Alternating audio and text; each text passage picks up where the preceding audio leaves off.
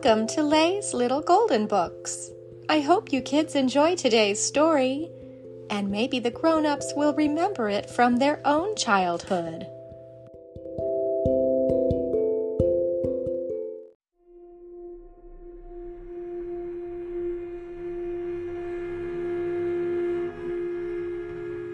Disney's Aladdin, adapted by Karen Kreider, a golden book. On a dark night in a faraway land, an evil man named Jafar and his wicked parrot were waiting. Soon a thief named Gazim rode up to them and held out the missing half of a scarab medallion. When Jafar fit the two halves together, thunder rumbled. In a flash of lightning, the medallion raced across the desert. Jafar and the thief followed the medallion to the Cave of Wonders. "Gazim, bring me the magic lamp," Jafar ordered, but the thief didn't make it beyond the opening of the cave. The tiger god of the cave devoured him. Then the tiger god spoke, "Only one who is worthy may enter here." The next morning, a poor, hungry young man named Aladdin and his pet monkey Abu were sitting on a rooftop. They were looking down on the marketplace of Agrabah. Suddenly, Aladdin noticed a lovely young woman. She seemed lost. She took an apple from a vendor's cart. When the angry vendor demanded payment, which the young woman didn't have, Aladdin and Abu rushed down to help her. "Thank you, kind sir," Aladdin said to the vendor. "Thank you for finding my sister." He quickly led the young woman away. "This is your first time in the marketplace, isn't it?" asked Aladdin. "I'm running away," the young woman explained. "My father is trying to force me to get married." Suddenly, the palace guards appeared and arrested Aladdin. When the young woman demanded that they release Aladdin, the guards found out that she was Princess Jasmine, the Sultan's daughter. The guards explained to her that Jafar, her father's advisor, had ordered Aladdin's capture. Princess Jasmine returned to the palace and ordered Jafar to release Aladdin. Jafar told her that the young man had been killed. But Aladdin was not dead. Jafar was keeping him alive because he had learned that Aladdin was the only person worthy to enter the Cave of Wonders. It was Aladdin who could bring the magic lamp to Jafar. Then at last Jafar would use it to become Sultan. Disguised as an old man, Jafar took Aladdin to the Cave of Wonders. The sleeping tiger god awoke. "Proceed," he said. "Touch nothing but the lamp." Aladdin and Abu gasped as they saw all the gold and jewels in the cavern. "Don't touch anything, Abu," Aladdin warned. Then, just as Aladdin found the magic lamp and scooped it up, Abu touched a huge, glittering jewel. With a loud rumble, the cave began to collapse. Frantic, Aladdin and Abu scrambled back toward the entrance where Jafar was waiting. "Help me!" shouted Aladdin, but Jafar refused, and Aladdin and Abu tumbled back down into the dark cavern.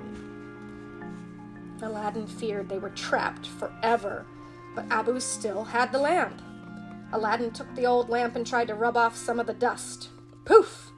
In a flash of colorful swirling smoke, a gigantic genie appeared.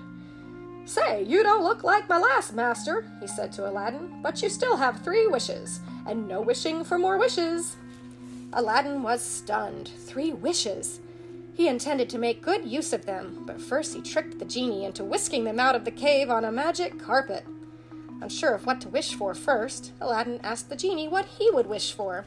Surprised at the question, the genie replied, "I would wish for freedom." So Aladdin promised to use his 3rd wish to set the genie free, but his first wish was to be a prince so that he could marry Princess Jasmine. At the same time, in the palace of Agrabah, Jafar had used his serpent staff to hypnotize the Sultan. The poor Sultan was about to agree that Jafar could marry Jasmine. Suddenly they heard the sounds of a parade. The spell was broken, and the Sultan rushed to the balcony in time to see the arrival of a grand prince. It was Aladdin. The genie had granted the young man's first wish. Aladdin entered the throne room. "Your Majesty," he said, bowing to the Sultan, "I am Prince Ali Ababwa. I have come to seek your daughter's hand in marriage." The Sultan was thrilled. The law stated that Jasmine must marry a prince before her next birthday, which was only days away. But the princess did not want to marry Prince Ali. She was not in love with him. Prince Ali offered the princess a ride on his magic carpet, hoping to win her love. During the magical journey, Princess Jasmine realized that Prince Ali was the young man who had rescued her in the marketplace. That starry night, Aladdin and Princess Jasmine fell in love. But later that night, Jafar had Prince Ali captured and thrown into the sea.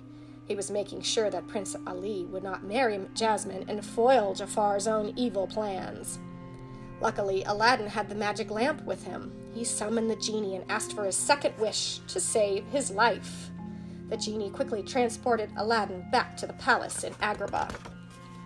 Now that Prince Ali was out of the way, Jafar was determined to marry Princess Jasmine. "I will never marry you, Jafar," cried Jasmine. "Papa, I choose Prince Ali." But once again the Sultan was under Jafar's spell, and he ordered his daughter to marry Jafar. The princess was suspicious. "Papa, what's wrong with you?" she asked. Suddenly, Aladdin burst into the throne room and smashed Jafar's serpent staff. "He's been controlling you with this, Your Highness," said Aladdin. Immediately, the spell was broken. "Traitor!" shouted the Sultan. "Guards, arrest Jafar!" But before the guards could capture him, Jafar escaped to his secret laboratory. Despite his hasty exit, Jafar had seen that Prince Ali was carrying the magic lamp. Prince Ali was really Aladdin. Jafar ordered Iago, his parrot, to steal the lamp. When Iago returned, Jafar made the genie appear. "I wish to be Sultan," he demanded. The moment had come for the Sultan to announce the wedding of Princess Jasmine and Prince Ali Baba. A cheering crowd had gathered in front of the palace. Suddenly, Jafar appeared in the Sultan's robes. The crowd gasped. "Genie, what have you done?" Aladdin shouted. "Sorry, kid," said the genie sadly. "I've got a new master now." Then Jafar made his second wish. He wanted to be the most powerful sorcerer in the world. Jafar the sorcerer lost no time turning Prince Ali back into Aladdin. Jasmine couldn't believe her eyes. "Jasmine, I'm sorry," cried Aladdin. "I'm not a prince. I can't marry you." Finally, Jafar banished Aladdin to the ends of the earth. When Aladdin found himself 1,000,000 miles from nowhere, he was glad that Abu and the magic carpet were still with him.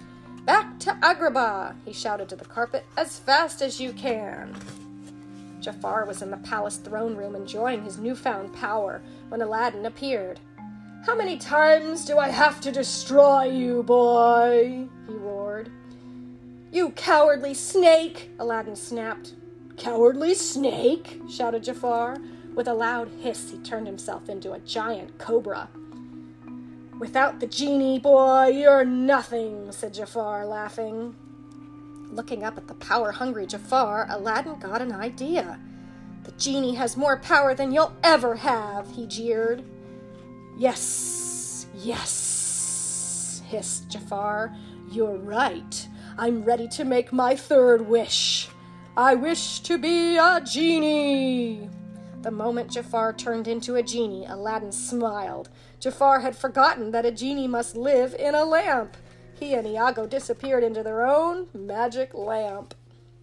The Sultan was overjoyed. That very day, he changed the law so that Jasmine could marry the man she chose, and she chose Aladdin. And what did Aladdin do with his third wish? He kept his promise and wished for the genie's freedom. "Look out, world!" exclaimed the genie. "Here I come! I'm free!" The end.